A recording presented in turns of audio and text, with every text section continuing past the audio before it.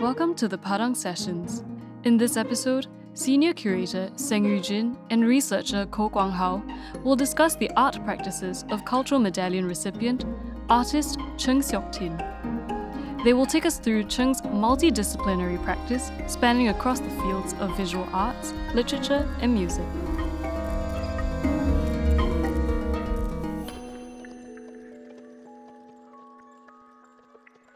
Warm welcome to everybody, and especially to Mr. Ko for joining us today. We're going to have a kind of a discussion with Mr. Ko. The approach that we're going to take today is actually to take a chronological approach to look at Seok Tin's practice, because we think that it's important to give a kind of more in-depth, to provide a more in-depth understanding of her works. Well, the title today is Frames Within and Without the Art of Seok Tin. I'm explaining a bit about why we have chosen this title, which is actually taken from her solo exhibition. But a bit about the artist. I think Seok Tin, most of us will probably know her mostly as a printmaker, perhaps. But today I think we want to emphasize the different aspects of her practice and how really multidisciplinary she is. Not just as a printmaker, but also as a sculptor. She's also, very adept at drawings. She produced installations as well. Also as a writer, she has published so many books. Even as a songwriter. So later on, we'll play the song that she wrote the lyrics for. So really multidisciplinary artist in the truest sense of the word. And today we'll have that opportunity to share with everybody this aspect of her practice. Just a bit about her biography so that we have a good sense maybe for our friends here who don't know her so well. So between 1977 to 2015, she has had over 34 solo exhibitions. That is a really amazing number for any artist. And of course, over 100 group exhibitions. She obtained 2 master degrees, so one is not enough, she had 2. From New Mexico State University and the University of Iowa, majoring in printmaking, which is probably why many of us know her as a printmaker, primarily. Of course, she was also a lecturer at LaSalle College of the Arts, teaching printmaking.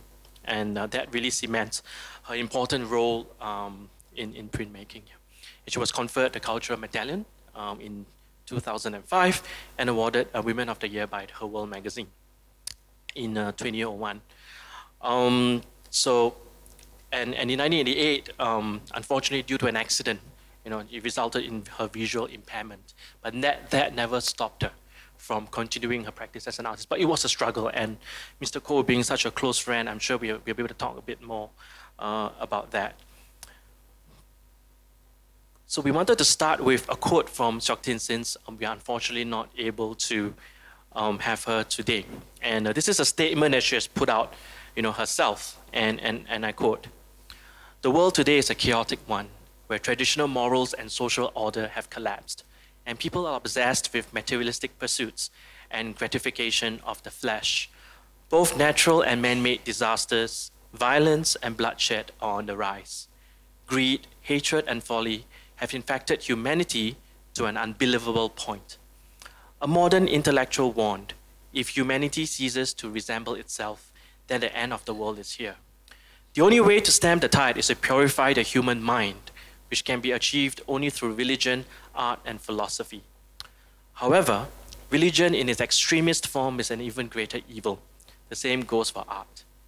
If the innate nature of an artist is warped, obsessive, and absurd, he would be deviating further away from the truth, goodness, and beauty of art," unquote.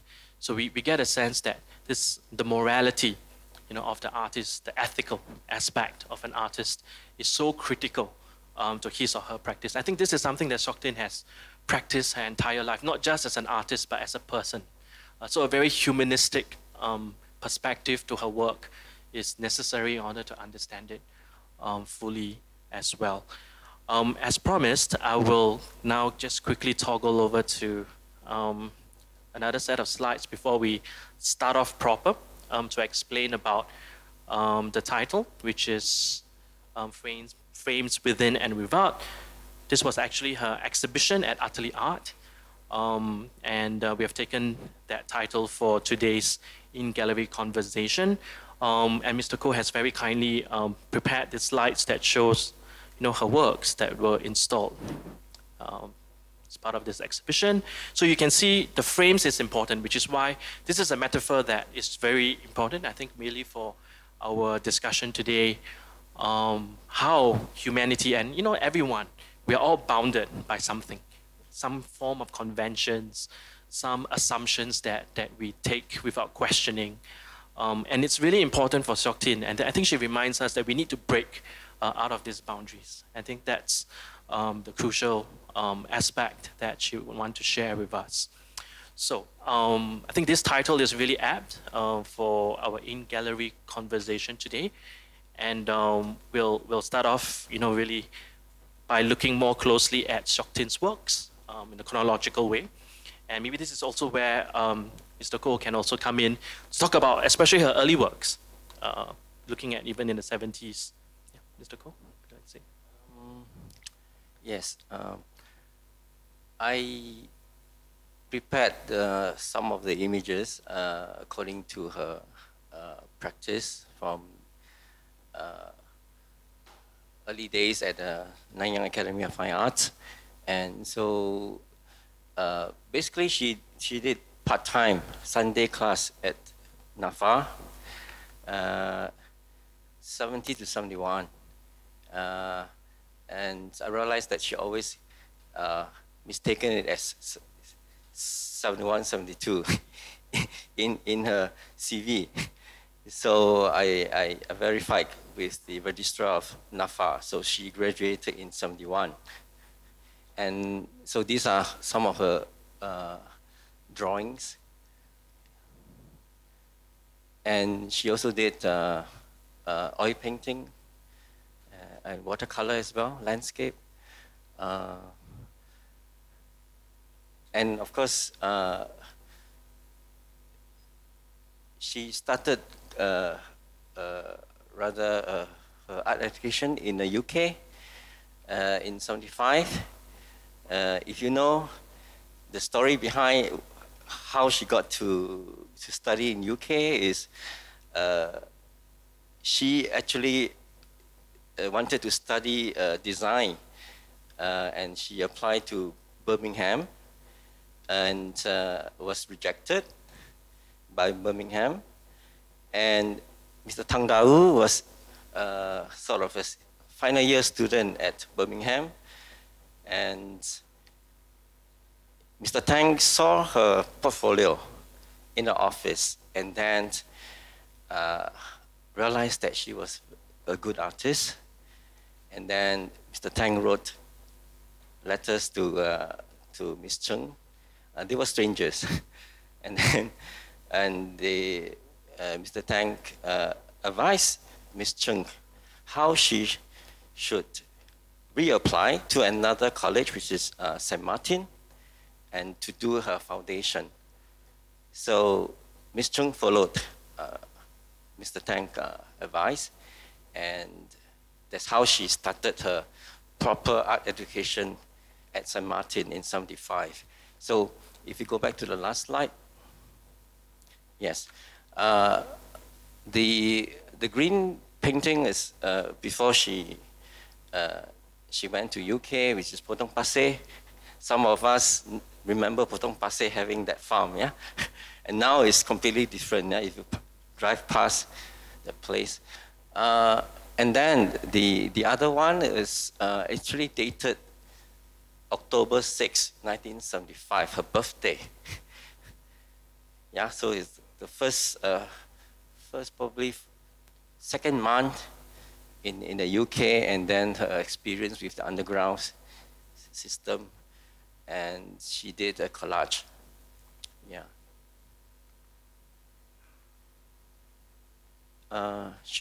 Shall I continue?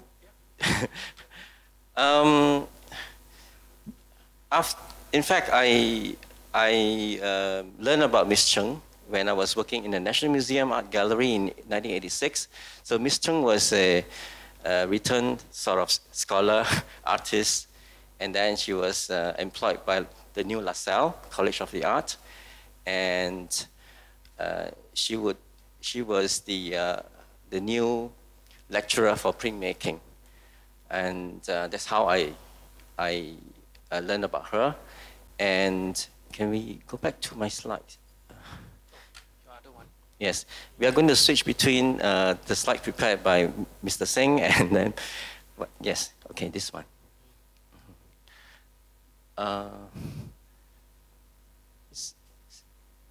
Yes, correct. Yes, correct.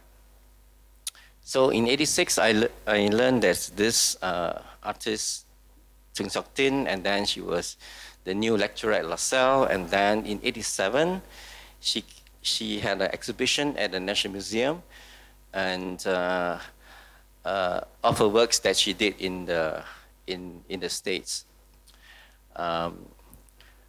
The two master degree that Mr. Singh mentioned just now. Right, so from '81 to '83, she studied at University of New Mexico, and then '83 to '85, she studied at University of Iowa.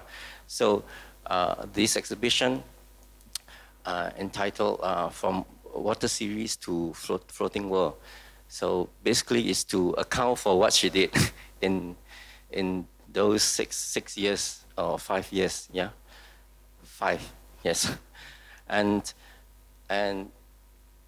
we got to know each other, and Ms. Chng asked me to help her photograph some of her works, as well as posing next to her painting. Then you can see it's rather big size, her works then. Can we go to the next one? Yeah. And Ms. Chng became a very active visitors to the National Museum Art Gallery. She will bring her students, including Amanda Heng, if you know, yeah, Vincent Yao, also her student, Nguang, yeah, and so you can see that Ms. Chng was guiding a tour of a exhibition. I think it was some German prints exhibition. Okay, so can we go back to your slide? Yes. So I think it's good that National Gallery here, that they have the works on display, and they have sessions like this, sometimes by the artists themselves. They can provide a little bit of context to how the works was created. And so Ms. Chng, after finishing her 1 year foundation at St. Martin, and the story goes, Mr. Tang Dau advised her to continue to study in the UK, and then I think he recommended Hull University, Hull College of the Arts then, yeah?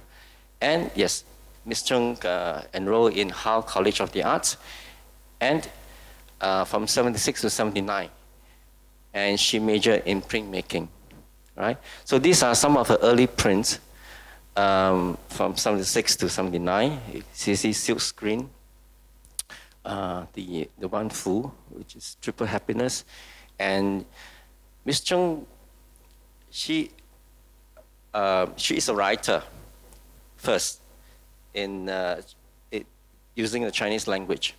She writes first, and then she published her essays in the magazines and newspapers. I have a sort of a bibliography of Ms. Chng, which I did in 2009. She herself has written at least 50 articles, yeah, for the local newspapers. Yeah. And so being a Chinese writer, you can see some of the motif from calligraphy and the Chinese writing appear in her works, right? So let's go to the next one. And actually, Mr. Koh, just to interject a bit about her writing, because this is something interesting about her very interdisciplinary practice. and she has a writer now, printmaker, as well, and of course printmaking and writing are so connected anyway, and we talked about humanistic, kind of foundation to her practice. It's just selective in a kind of text that she uses, like certain sayings or certain kind of like moral kind of, maybe some ways of kind of ways of living our lives, that kind of phrases that I use. Is this something that she will sometimes use? Yeah, I think she has used different texts from Chinese classics to very common Chinese New Year wishes. It changed, right? But of course, some of the it depends on the world situation. For example, in the 70s, there is the Cultural Revolution in China, 60s to 70s. Yeah. So some of the works, if you see, if like we can. Okay, back. Yeah, if you can see some of the early prints, not this, but there are texts related to the Cultural Revolution, right? Yeah, so you need to know a little bit of what the meaning, or what, for example, snake, sir, gui, ghost. Yeah, so there are single characters that appear in her collage and the print. So you have to decipher. Yeah, snake could be a ear of the snake, could be, So, but all depends on how much you understand the social or political background when she created the works. Yeah. And of course, subsequently, after she lost her sight, she studied Buddhism, and so there are some Buddhist thinking that appear in her work, sometimes through the text. Yeah. Yeah. Thank you. So yes, you can see in '79, as a student, she also worked. During her holidays, and she would travel by train, and then she would enjoy the scene through the window, and then she would include a poem, and then she would also include some scenes in the window. So you can see the top one has nothing in the window, and then subsequently she added a collage of images, right? And as a expatriate, she called it, Yixiangke. So I think one has to know a little bit of Chinese literature, Chinese poem, Chinese philosophy, to really enjoy her work. And I'm from an English school background, so my Chinese improved slightly by helping her with typing her from her manuscript. We have to, sometimes myself, sometimes some of her friends, help her type what she wrote before they got published. Right? So, of course, I got the chance to check dictionary. Yeah. So this, I enjoy helping her, and of course, I can appreciate her work much better. Yeah. This is really exciting because I myself am not so familiar with photographic works. I mean, I saw some recently at her exhibition, solo exhibition at the Arts House, and she showed some of them. Yes. Yeah, so I think it's really interesting because she's always with a camera. Actually, you earlier mentioned like taking photos. Yes. Yeah.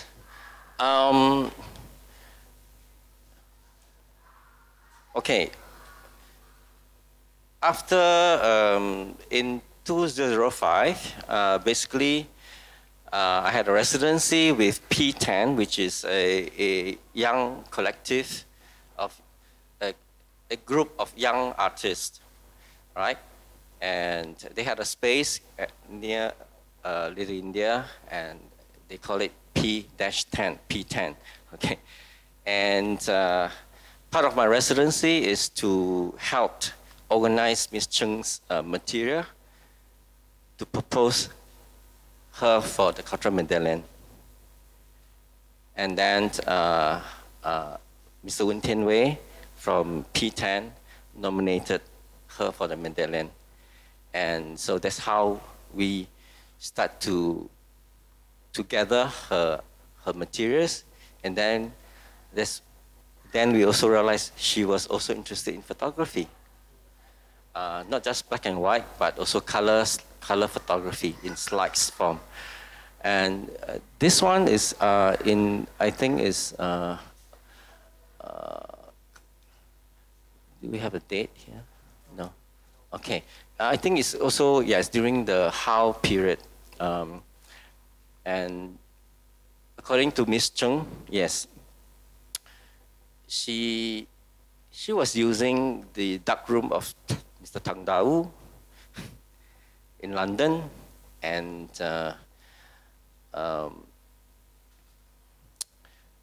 she printed her big black and white pictures. So the one that we saw, which is a contact sheet, right? So it's actually a sculpture, a hand made of clay. I think it was fired clay, so it's ceramic work, ceramic hand. And then she would have different objects to match this hand. So like a dictionary, or with other painted or printed hands, sometimes with nets. So if we enlarge all these individual images, you can see that she experimented, she played with this object, this hand, right? And then with other things that she want to match, yeah. And she has several of these contact sheets in her collection. So when I started to organize her materials, a lot of discovery, a lot of things that I never know before, but because many of these materials are not dated, right? So it takes some effort to decipher them, right? Let's see. And actually, Mr. Ko was about to, I'm sure some of you might be asking, there's a book, right? The hand's holding a book, isn't it?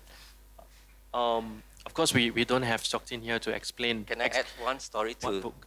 You know about the book? Well, in her account, Ms. Chng wrote about her studies. Her early books are about her study days in the UK as well as in America, right? And of course, through conversation with her, let's say at St. Martin, her first year, right? She actually attended class with a dictionary because she was Chinese educated in Singapore from Chongqing High School, and you can imagine studying in the UK and having British professor or lecturer speaking in in a British accent that we may not be familiar with, right? But that's how she learned, right? So the fact that she was a Chinese teacher for 10 years in Singapore at Tanjong Katong Girls before she went to UK to study art. So in her teaching days, there are exercise book on translation. So there are news cuttings that she tried to translate. So there are this kind of material that I found in her archives, right? So all this helped me to relate to her learning in the UK and then the subsequent works, right? Yeah. So books, yeah, so it remind me of the dictionary, right? And the next one, please. Yes. Yes. Ms. Chung has forgotten about these two works, basically. But I reminded her that she has these two works in her collection, and then we printed a set for her recent exhibition at the art house. And then she finally gave a title to these two works, which is, this is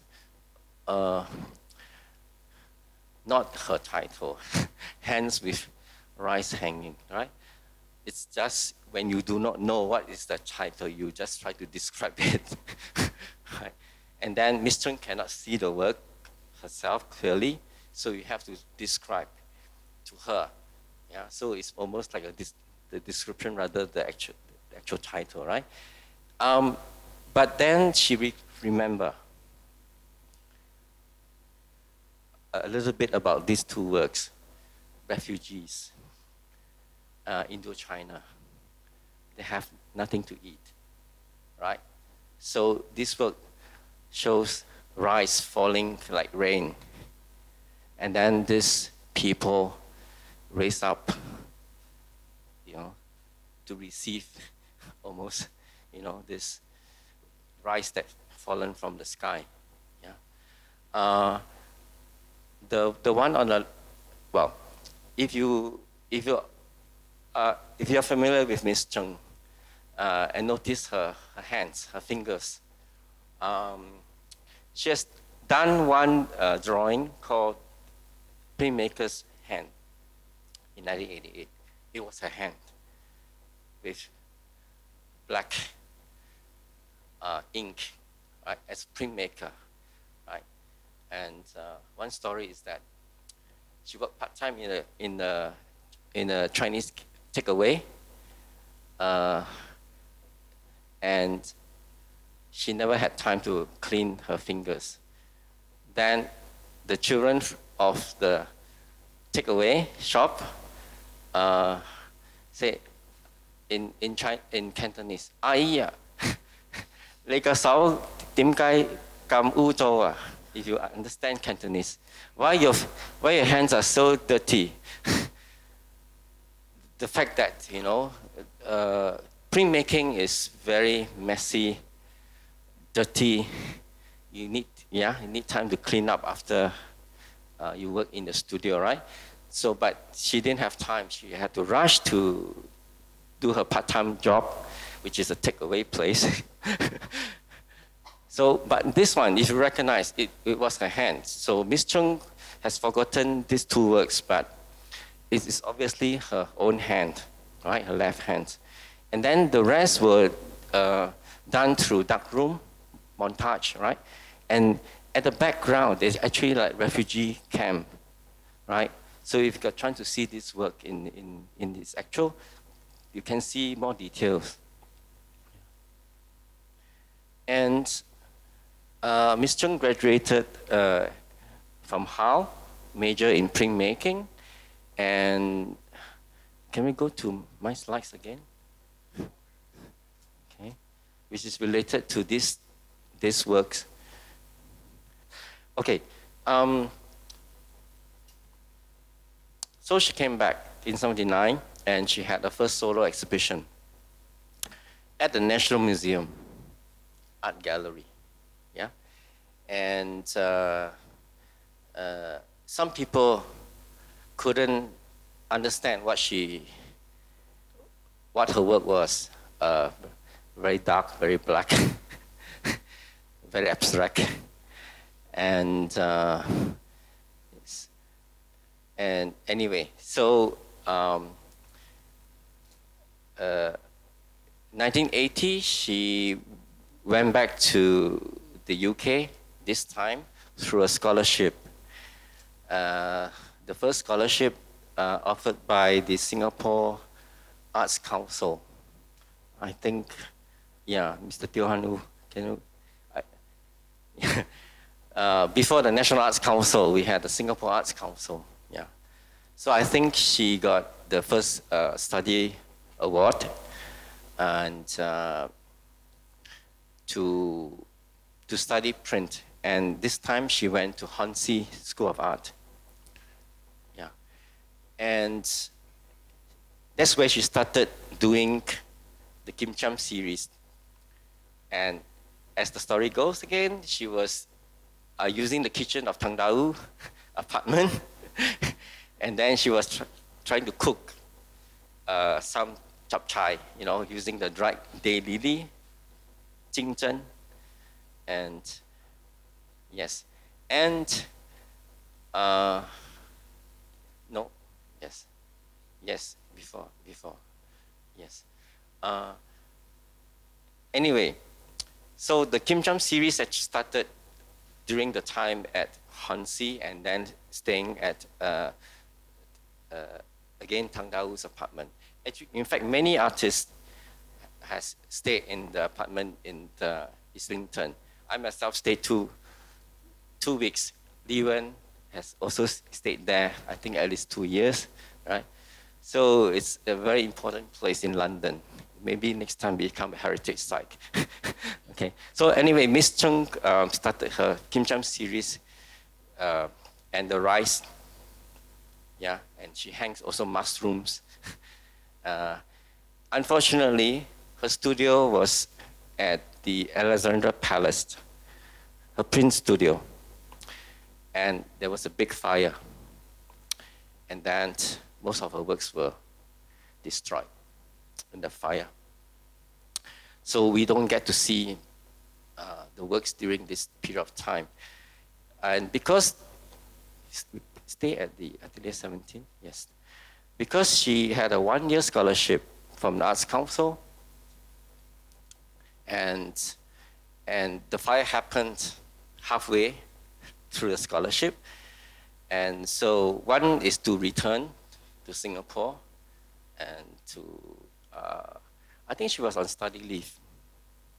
So another option is to continue with the scholarship, but this time she decided to go to Paris, the Atelier 17, which is a famous printmaking studio in Paris, started by William Hayter.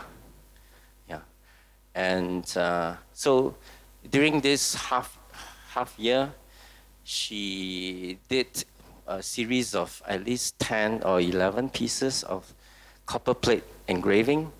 So she just used a sharp knife and draw onto this copper plate, and then ink, and then print. And these were actually illustration for a book by a Hong Kong poet, writer, Han San Pi. And it was also featured in a magazine, the whole series. So they are, I think, yeah, what my finger, yes, smaller than my palm. Yeah, but they are quite typical of the Atelier 17. Very clean line. Yeah, if you know another Singapore artist, Ng Heng, who also studied in the same and spent longer time at Atelier 17. Yeah, they have similar kind of characteristic, very clean lines. Yeah. And so after the Atelier 17 and the 1-year scholarship has ended, she came back and she had a second solo show at the British Council. So she showed the Kim Cham's work and works that she did 80, 81, and 81. So let's think, what happened in Singapore in 81? Or rather 80. Nanta has closed door. Nanyang University, right? In 1980, merged with Singapore U to become NUS. So it somehow affected her because she was teaching Chinese, and then she took leave to study art. She could have gone back to teach Chinese or start teaching art, right? Then anyway, she I think through introduction from her lecturers at the 17 in Paris, she went over to the States, the New Mexico, State University, and she said it's a place that the hens don't lay eggs. So it's remote part of in America, New Mexico. So it's close to Mexico. A lot of deserts, right? So yes, Miss Chng took many photos of the landscape of this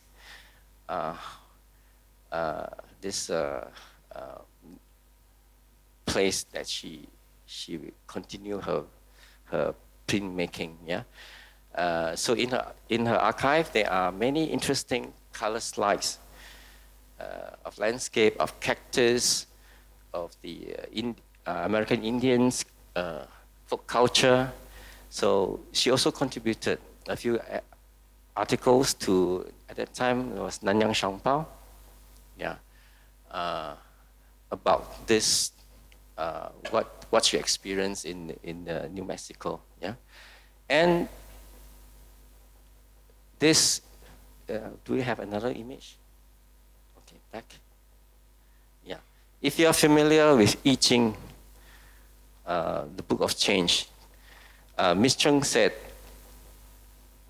she learned about I Ching in America as a Chinese in Singapore. It's one of the Chinese classics. So she actually learned about I Ching through English. And then I Ching became a tool sometimes for fortune telling.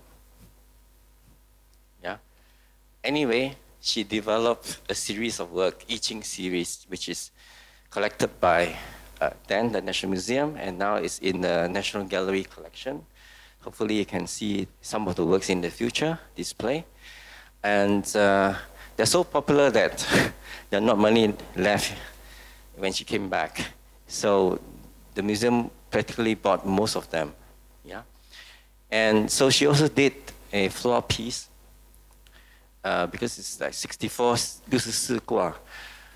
combination, right? So I'm not expert in I Ching, but there are many combinations that you can combine, and she make them into objects like mini sculptures. But then in her graduation piece, I think it's a floor piece, and subsequently she turned it into a collage, which is also collected by NGS. Let's go to the next one. This is also 82, right? So 82, Man in the Net. So those who are familiar with Hong Kong TV series, Zhao Yunfat, Wang Zhongren, Man in the Net. So she was inspired by the drama series as well, but she was inspired by the 朦胧诗 Miss 朦胧诗应该 Mr. Teo 应该怎么样翻译？北岛 The Chinese poet called 北岛 Okay, Misty poem. Okay. Basically, one of his famous poem is just one word. The title of the poem is 生命 Life. Guess what is the one word poem? Nguang, net. So this is the famous poem by Bei Dao, inspired Miss Chng to make a series based on net, Man in the Net. Of course, I mentioned about the Zhou Linfat's influence as well. So she herself stood behind this screen. So she's in this installation, right? Through a screen, right? She liked to make things with strings as well. So it started in the UK with the kimcham, with the mushrooms, with the rice, and then she continued with feathers, with pebbles, right, in New Mexico. And let's see. Yeah, that's the collage piece, which is in the National Collection. Hopefully you can see it in the future. So you can see that out of frustration, the piece is, in fact, it's bigger than this canvas. It's a drawing on paper. It's calligraphy, if you can see. Yeah, a lot of calligraphy, which is almost on the strings, right? 一串一串的书法. So she continued some similar motif she started in the UK with the kimcham. So in fact, the daylily, we call it kimcham in Chinese dialect, yeah, became human figures in her subsequent works. So you can see that her more recent works with paper, yeah, wires, they first came from this dried daylily, yeah, and then some of this calligraphy also become human-like, yeah, human-like form, yeah, and of course she did many things, paper making as a printmaker especially. Printmaker usually make their own paper, right? So she has a series of handmade paper artwork that none survive in her collection. Probably too much to bring back to Singapore. And you can see she was inspired by the windows and the doors in New Mexico. So there's also many color slides that she took of all these very old, very interesting design of windows and door, right? And she also used handmade paper to create some of these windows and doors. Yes. And then she went on to, after New Mexico, she went on to University of Iowa. Again, it's also through recommendation from a professor. And Iowa is apparently a very cold place. And her studio is just next to the Iowa River. And that's where you can see many water motifs and also snow in her works during this period of time, yeah, 83 to 85. And in fact, she said she was advised by her professor, Professor Lazansky, Argentinian, okay? I repeat what Ms. Chng said. Professor point to her head. You have many things in here. Yeah, but focus on something. Yeah. So it's not exactly what he said, but something like that. You have many ideas, but for the MA, for a master degree, she should focus. Then Ms. Chng decided to focus on water. Yeah. So this is also in the National Collection, flowing, right? And she would first draw water motif with pencil and then with Chinese ink, and then turn them into etchings, right? And we go to the next one.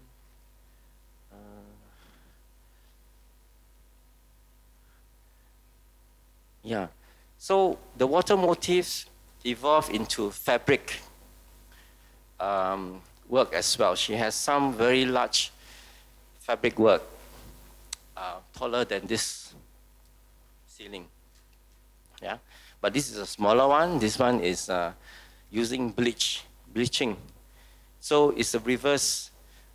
It's a black cloth, and then she will use the acid, the bleaching agent, to remove the ink, the black ink.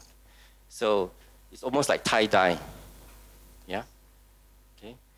And if you can see, if you have chance to see some of her works with water and some faces, right?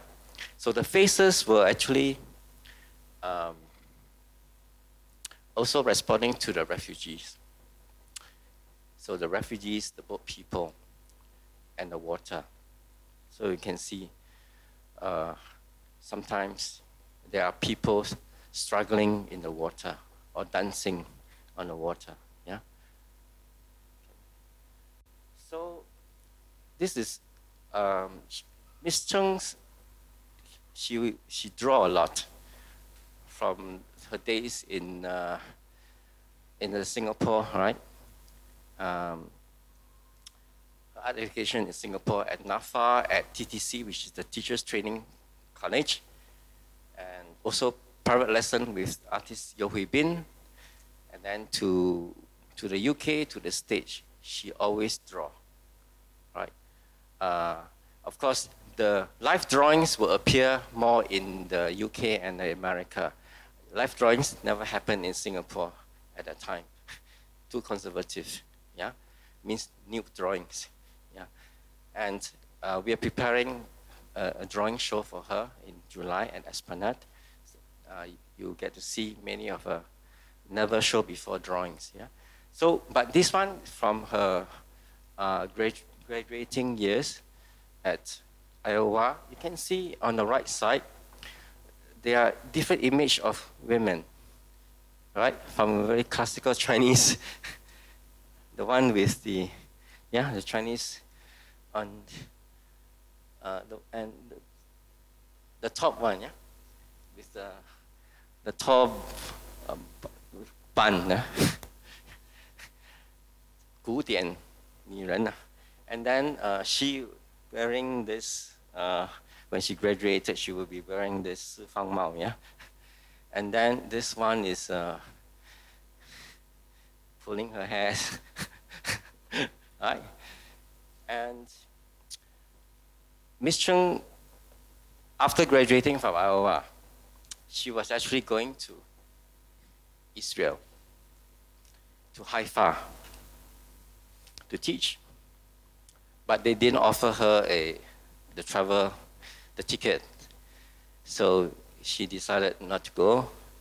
And then she ended up in Hong Kong, working as an art editor.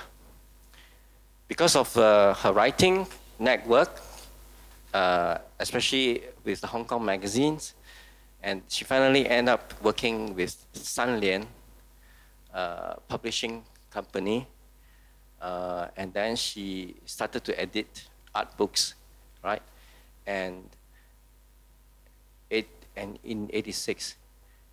And then the story is, she came back to renew her visa in order to continue working in Hong Kong. And she ended up at British Council. She went to the wrong place. She should be going to the British High Com, but she ended up at the British Council, right? And there at the British Council, she met a lady from Singapore, and they chatted, and this woman said, "Oh, you are so well trained in art. Why don't you go and meet the principal of this new college, Brother Joseph McNally?" So this woman brought Miss Chng to see Brother Joseph McNally. And according to Miss Chng, Brother McNally exclaimed, "God send you." Yeah. So Brother McNally convinced Miss Chng to remain in Singapore, and at the same time, at the time there was, I think, an American lecturer was leaving the post, and then Miss Chng became the head of printmaking. So that started printmaking as a major in the local art education. Right? We know about woodcuts. Right? You can see the woodcuts in this collection, in this gallery, right? But woodcut was never a proper subject in NAFA. Yeah? It was done by the student themselves, right? So the true beginning of printmaking is through LaSalle and through Miss Chng, right? So Miss Chng started to teach printmaking as major subject. LaSalle only offered printmaking as minor subject, right? So it was very important beginning for print education in Singapore. And even the newspaper wrote, come back from Leco to teach about Miss Chng, yeah? And so, of course, as Mr. Seng gave the introduction about Miss Chng, she lost her sight in 1988. So Miss Chng brought some of the students from NAFA to Europe to learn, to look at museums, you know, and because she had so much experience overseas, 10 years. So she was a dedicated teacher. So she brought students during the June holiday, and then she had an accident chasing a bus, right? And then she lost her sight, and then so after losing her sight, she cannot do her prints like in using acid. So she continued doing print with no acid involved, woodcuts, lino, and dry point, right? So because she's very good in drawing, she can close her eyes and still draw, which is true. So she can draw, she can do an image on the wood block or the plastic plate for dry point. Yeah. So she can continue to do prints. But of course, doing printmaking, if you know, you need to sometimes go to a press, right? So, and also to register, to put the plate, the image on the right part of the paper, right? So it's quite difficult for her without an assistant. So subsequently, she actually learned, or rather, she learned from the experience of French artist Matisse, who lost his, had a bad eyesight when he was getting older, and Matisse used scissors to cut his images, yeah, his human figures. And so Miss Chng started to do the same. So you can see some of her figures of animals, of human figures are not drawn, but printed through cutout. Yeah? She used factory waste, discard, leather, cardboard, and then cut them into all kinds of figures, and then ink them, and then make into mixed media print. Yeah. So let's come to her sculptures. Yes. So yes, go back to the one that with one more. Okay. So after losing her sight, she was depressed for a year, and so basically there's not much work from August 88 to mid-89. Yeah, she was feeling sad, depressed, but then soon she faced a reality. She joined the well, she met up with people who have lost their sight, right? I think we have some friends here, yeah. And she participated in the activity of the School of Visually Handicapped in Toa Payoh. And then in that place, there is a club called White Cane Club. White Cane Club is, and then Miss Chng would become the volunteer art teacher at the White Cane Club. And that's where Victor Tan, you heard of sculptor Victor Tan, who make a very interesting and big wire sculpture, started doing lessons under Miss Chng at the White Cane Club. Yeah? And Miss Chng also learned weaving through the School of Visually Handicapped. Did I say the same correct term? Yeah. Yeah. She used copper wire instead of rattan, which is cane. So we all learn basket weaving when in primary school. So Miss Chng changed the material from rattan to copper wire. So some of her earlier sculptures are weaving, like weaving basket, but then she turned them into crown, yeah, and then she put the women inside, yeah. So mixed media sculptures, yeah, and then yes. Then she, this is 92 or 93, 93, yes. She got a residency to learn bronze casting in San Jose University. And you can see, usually we don't see the maquette. We don't see the original materials that the artist used before the sculptures is turned to bronze, right? Here you can see she's next to, her the sculptures, yeah. I found this in the archive. Yeah. Usually we only see the bronze. Okay. And subsequently, I also help her to bring her models maquette to Bangkok for casting because it's much cheaper and closer to Singapore than casting in America. Yeah, and of course you can see that the subject of Miss Chng's work slowly you can see her own story, her experience in life start to appear in her later works. Yeah. Being yourself, both from the blue, it's dark. Yeah, reflecting her life story. Yeah. Let's see. But of course, there are happy work as well. There's not always depressed work. Yeah.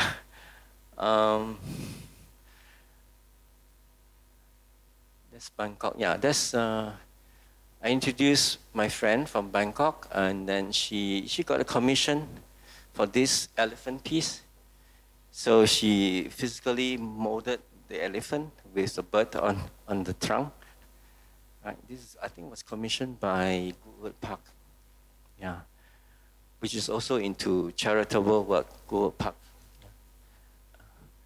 And you can see that she started to exhibit her installation work, and this is Nokia 1999 at SAM. So after producing all these individual works, so she would group them into works like this, Man of Colors, and let's see, other works, Kim Cham. Yeah, and this is at the Sculpture Square. So, as Mr. Seng mentioned, she has over at least 34 solo exhibitions. So she's very versatile. She's very according to her, she doesn't want to repeat. Although she's a printmaker, she dislikes repeating the same image. So you can see some of her prints. Maybe the bottom number, the edition number could be 25. But in reality, she never complete 25 works. That's the reality of Miss Chng's print. She disliked repeating the same. Although printmaking, she need to do additions, right? But many of her early prints, she never complete the series. Actually, looking at her installations, we saw one in earlier 1982. Actually, that's Yes. actually very early for That's an the installation. I Ching right? work. Would that make her one of the earliest artists besides maybe Tang Dao, who's done installations? Yes, correct. But if we say, because we are only familiar with artists who present a work here, right? Sometimes we do not know what our artists produce outside Singapore or during their study days, unless we have a chance to see their archive, right? So I think it's very important that Ms. Chng has a good archive, that we, at least myself, can learn, and then hopefully other people who are not familiar with her practice can learn more. And for example, especially, she started to use resin for this mother and child series. And resin is a bit toxic, the fume. So she cannot handle the material herself. So she engaged a fellow artist, Chua Bun Ki and Kai Lam, to help her with the casting. And then, of course, Miss Chng would understand the process of most of the more technical challenge, procedure, like bronze casting. This one is using silicone rubber to cast the resin. And let's see. So we go back to 1993. Professor Tomiko introduced very special arts from America, which is an organization that work with disability. And so the first time in Singapore, we have an institution or a association for people with disability to do art. So very special arts is still very active. They do dance, they do music, they do visual arts. So the recent exhibition of Miss Chng at the art house was presented by the very special arts. Right? So Miss Chng was also a volunteer in some of the very special arts event, but she also was the artist that very special arts would present her in some of the international visual arts, very special arts events. So she would write about those events in the newspaper as well. And then one of the events is actually Watabushi Music Festival, which is also started in Japan, which is a music writing competition. So Miss Chng started to write lyrics, and I think she has at least 20 compositions. And can we see? Yeah, this is the writing part. And then, yeah, go to my slides, please. Yes. So Miss Chng would appear now as a songwriter, not just a sculptor, not just a printmaker. Yes, yeah. So, and the first famous composition is Step Out of Darkness, My Friend. Yeah, which was sung by Kit Chan, Chen Jie-yi. Hang on, Mr. Ko, we've got it. We've got the song, so we're going to play it. Yes.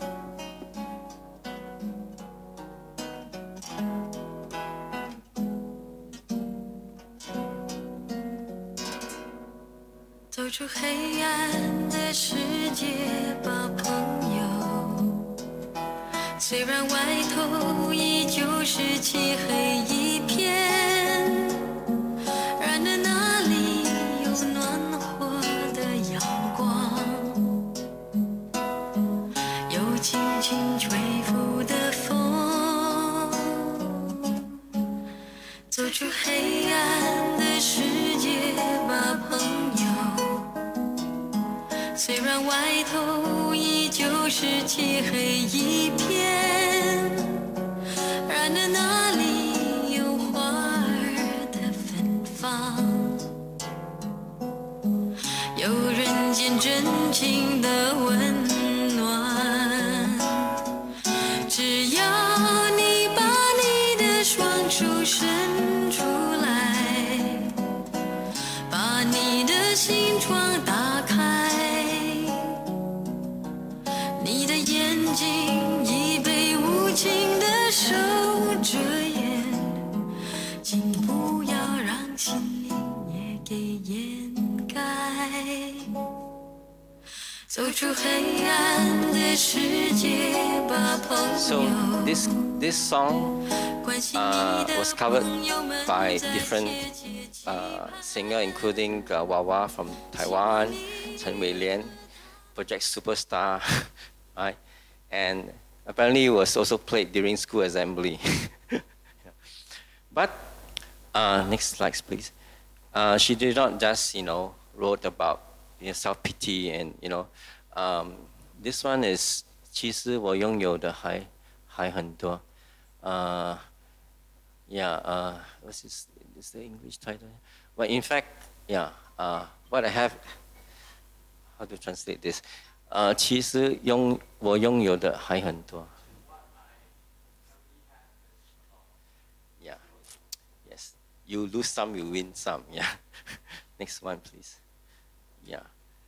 So the composer for her lyrics is usually Kevin Kwa.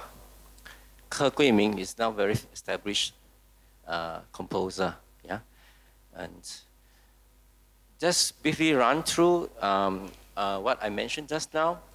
That we group of young artists, we got together and put her materials together and proposed her for the cultural medallion. So this is an exhibition after she got the cultural medallion, 30 years of her, of her artistic practice. So we go to her flat, we dig out all her files. She kept very good record of her activity, yeah. And then this is P10, and these are some of the young art scholars who came back from Goldsmith. Lim Kok Boon, Lee Shijin. Lee Shijin apparently is also now in art therapy, yeah. And let's see, next. And yes, so we organize the material and then we try to figure out her thinking behind some of her works, right, to all these archival materials. Yeah. And of course, move on. And then after P10 lost the space, her archive came to my Yishun flat to continue working for a project called the NORA project, which is National Online Repository of the Arts. Selected cultural medallions are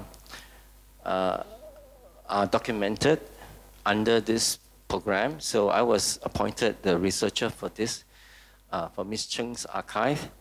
Unfortunately, only 5 works are digitized and put online. Only 5 works, right?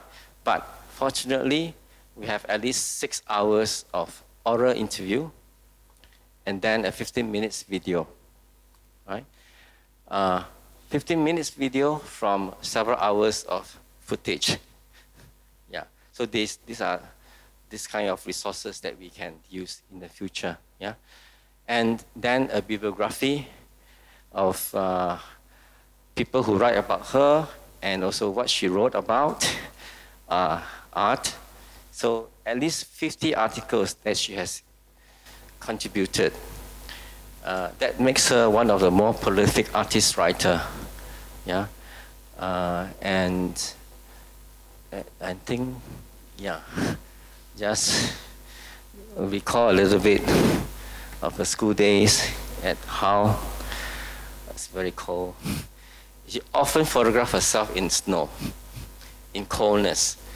I never see a photograph of herself in autumn or in summer. Yeah. Mr. Ko, maybe we can have some time for question and answer on the audience. So it'd be nice it's a lot to have some questions. To talk about Miss Chng because it's 50 over years of practice, and then her archive is also massive.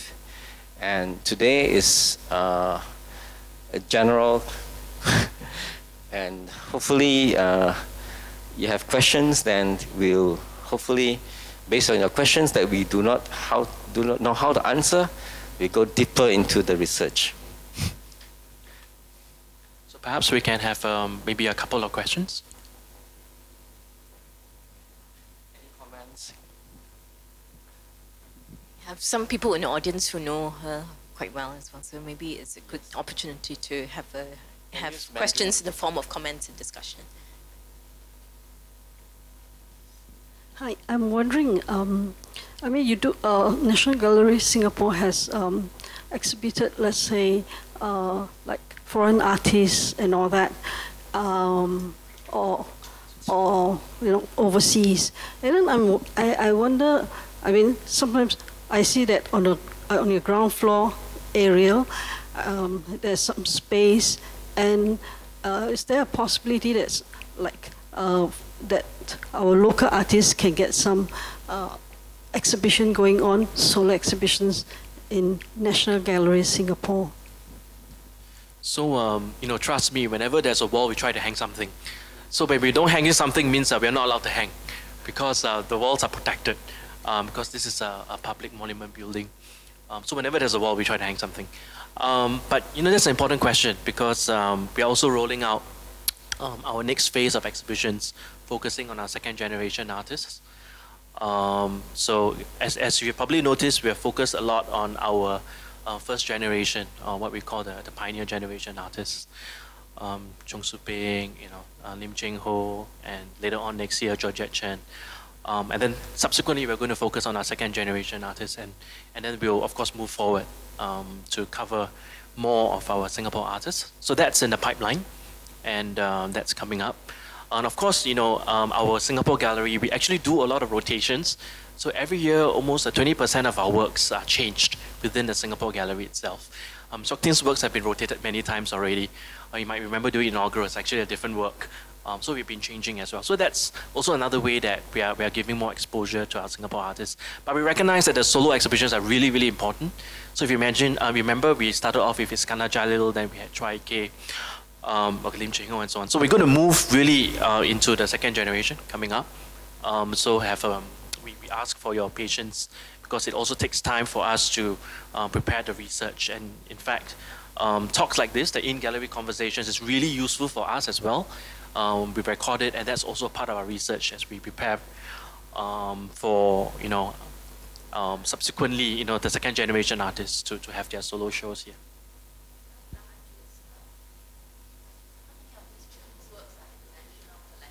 Over 40 right now, over 40 works. But I must say most of the works are pre-1990s, some post-1990s. So that there are many gaps that we need to fill because, as we mentioned earlier, her practice is so interdisciplinary and multidisciplinary as well. So there's a broad range of works that we have to kind of work on. So we are currently looking into that as well to work with the Singapore Art Museum to look into an acquisition of her works to fill whatever gaps that we currently have in our collection.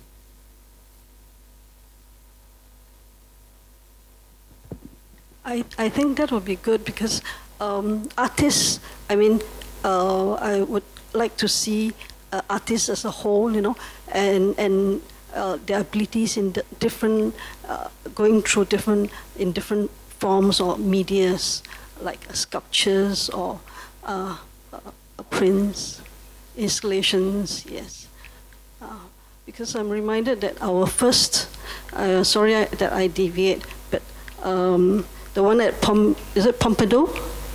Yes, at Pompidou. You mean the Latif Mohideen exhibition? Yes, Okay. yeah.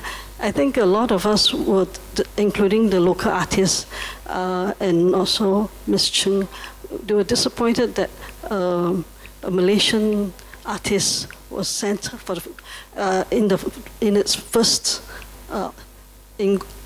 inaugural show overseas in Paris, that this is a Malaysian whose writings and whose artworks and everything was presented instead of a local Singaporean.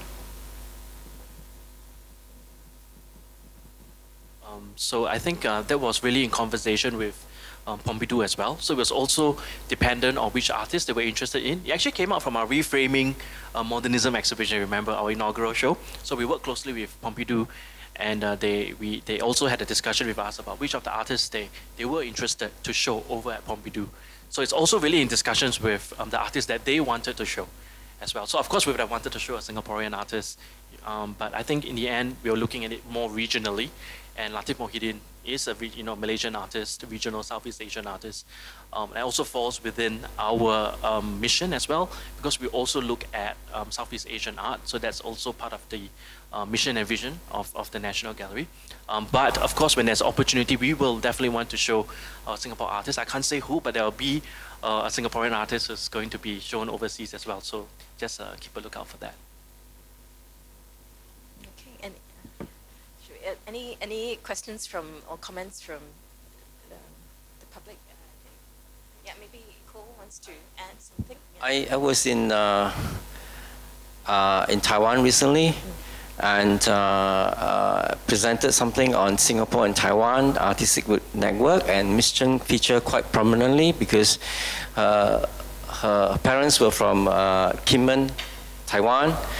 So Ms. Chng was invited by some of the Taiwan museums, rather cultural center, Kinmen, Hsinchu, Tainan, and Kaohsiung. So some of these trips, I assist her, and in one of the museums there, the Taichung National Gallery, what struck me was they have sign language on the monitor, and also many of this artwork become 3D for the visually disabled. So it's very interesting, I mean, to me, that the museum there allow non-visual audience to learn, to encounter the so-called the masterpieces in the collection. So this maybe NGS can look into that. I think that's really important. So we have kind of looking into a whole, there's a group that looks at community and access, and how we can improve on the accessibility of our works to different communities, including those with visual impairment. So yeah, so that's actually something that we are looking at. Yeah, thank you. Maybe we can have space for one more question now. Mr. Teo, do you want to say something? Just like to make a comment. The image that you showed, a photograph with hands putting up, and in the center there's a hand holding a dictionary. At first I was wondering what it was, and I thought, could it be a dictionary? And as it turned out, after you explained. And that struck me very much, and I think that must have been a very deeply felt work by the artist herself, being in a foreign country, struggling with a language. The dictionary was like a lifesaver. And I was also reminded of other artists like Guo Baokun, who, when in prison, he was in prison, and he was teaching himself Malay, and he was holding on to a dictionary, and he actually translated a play, Atap Genting Atap Rembia, into from Malay into Chinese. Yeah, and when he came out, the play was staged, in Chinese. And I was also reminded more recently by Li Wen. Li Wen, we know more about Li Wen, most of us. Then later on, I read more about Li Wen, and his father turned out to be a very leading Chinese author. Yeah, he was, working in a newspaper. He wrote extensively, and I have read quite a bit of his works. And I was also very intrigued when I found out that Li Wen's father, Lu Baiye, had a pen name Lu Baiye, who was also a compiler of Malay dictionary, which as a student, as I grew up, learning Malay, and it was like a lifesaver to me. So that image, I thought, must have been quite deeply felt by the artist, and also it expresses a common feeling that runs through the whole generation of people of her generation. I mean, I'm of her generation myself, having to struggle with languages. That's all I wanted to say. Thank you.